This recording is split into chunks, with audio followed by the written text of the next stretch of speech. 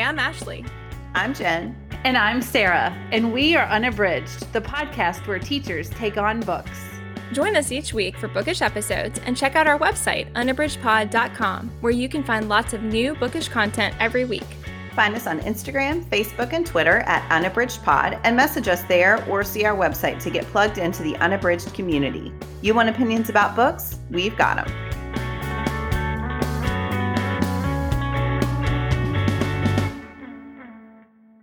Hi, it's Ashley here with our first teaching tidbit of season 5. We are so excited to be back at these with the new school year. I wanted to talk with you today about podcasting in the classroom. So Jen, Sarah, and I have certainly thought a lot about podcasting, and we have done separately and together a lot of podcasting with students of many different age groups.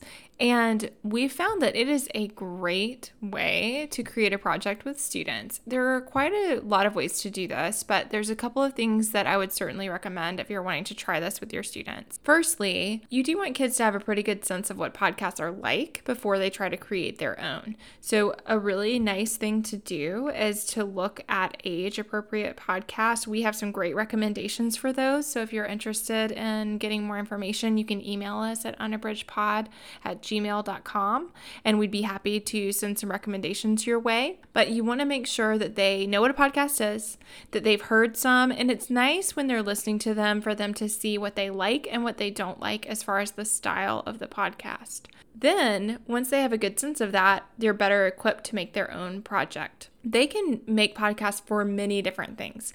You could have everybody in the class do a podcast. You could have them do book talks and record those book talks. So maybe they record by themselves something about a book or another introducing yourself kind of activity. They also could do it with a partner. So they could have some questions ready and they could take turns asking each other about what they've been reading. Or again, it could be a get to know you activity here at the beginning of the year. They could have a few questions for their partner and then they could each record talking to each other about this get to know you activity. What I want to say is that there's a lot of ways to do this. So of course it could be a longer range project that really requires a lot of preparation and study and research for the students, but it also can be something that you can do quickly and within a class period. They could create something fun and easy to listen to, and they could learn a new skill as far as creating a different type of project if they haven't done that kind of thing before. There are some great platforms to use for this.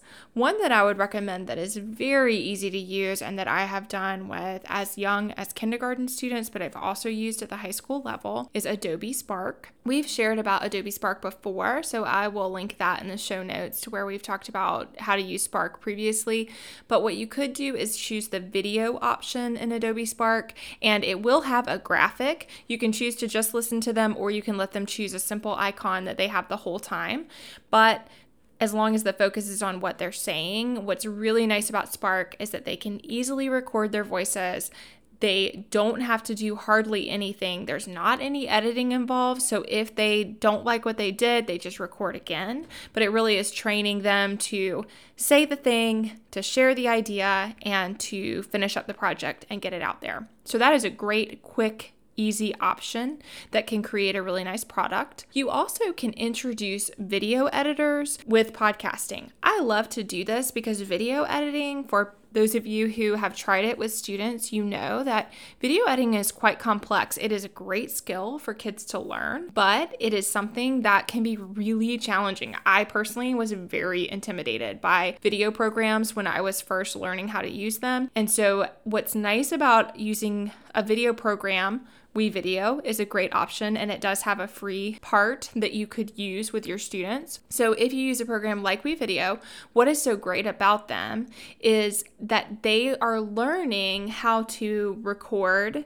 and edit, but it is much simpler to just edit the audio and to not have that video component. So if you're wanting to later on in the year try introducing a video project, Podcasting through a video editor is an awesome way to introduce the concept of editing, how to split a clip, how to delete a part and put it together, and yet it is a much simpler approach as far as both the recording and the editing than it is when you add that extra layer of video. So I really recommend that you can approach longer term goals for your year by starting out with some pretty simple podcasting ideas that, again, a book talk is a great thing to do, a quick research about a topic and then sharing about that on a 2 to 3 minute podcast is amazing. A quick 1 minute getting to know your partner clip is a great way to create a quick podcast. It's something that people can listen to for each other in the class, and then that might be a fun way to share some things, to do a little research and give some information about a topic, or to just get to know each other a little bit better. One other way that you can choose to use podcasts in your classroom is if you say, okay, at the end of this unit, you're going to create a product. A podcast could be one choice for those products. So it's really nice for kids who are great at oral communication, but who struggle with written communication. This is such a nice way for them to really show what they know and to share their ideas in a way that's going to feel very comfortable for them. Conversely, for students who really struggle to say what they think, podcasting is such a great skill for them because it is training them to say their ideas, to say them with confidence, and to work through how to do that in a space where they're recording what they have to say. There are a few tips I wanted to share. So I know I've kind of mentioned some different ideas here, but the main thing is you can do it with editing or without editing, and you can do very quick and simple projects, or you can do things that are more of a long-range unit project that you're working toward a goal of creating this product. Regardless of how you do it, there are a few things that you want to remind students about. I always talk with kids about how podcasts, for the most part, unless they're writing their script and then they're going to read it verbatim, a lot of podcasts are more conversational. It's great to have bullet points where you know what you're going to ask or what you want to make sure that you say, but you want those things to sound natural. That's what your audience is listening for, and so it's nice for them to practice kind of that conversational style and having some key points that they want to make, but also recording what they have to say.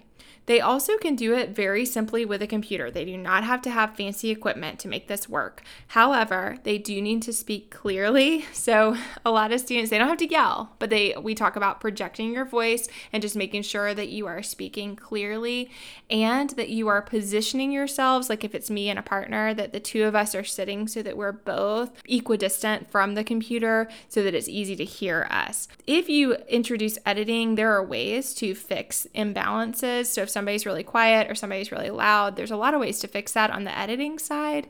But I always tell kids, record yourselves for 15 or 20 seconds and listen back and hear how it sounds. And if one of you is super quiet and the other one's loud, then just move your computer over a little bit. So that's just an easy way to handle it. And like I said before, I just want to reiterate, there are a lot of different programs you can use. If you have Macs in your school, iMovie is a great program that you can just use the audio component and record in there. Or WeVideo is a free online software. They do have a paid version that is excellent, but the free version will do what you need for this. And you can even get an MP3 file, which is an audio file, when you finish those projects. Finally, Adobe Spark is the one I mentioned first, and it is such an easy program. Kids do need a login. They do need to create one. It is free to use. It's free to have a login. And once they have that, they can get in there and make some different projects, all of which look very professional, but are really fun to design, easy to create, and can be processed and designed pretty quickly.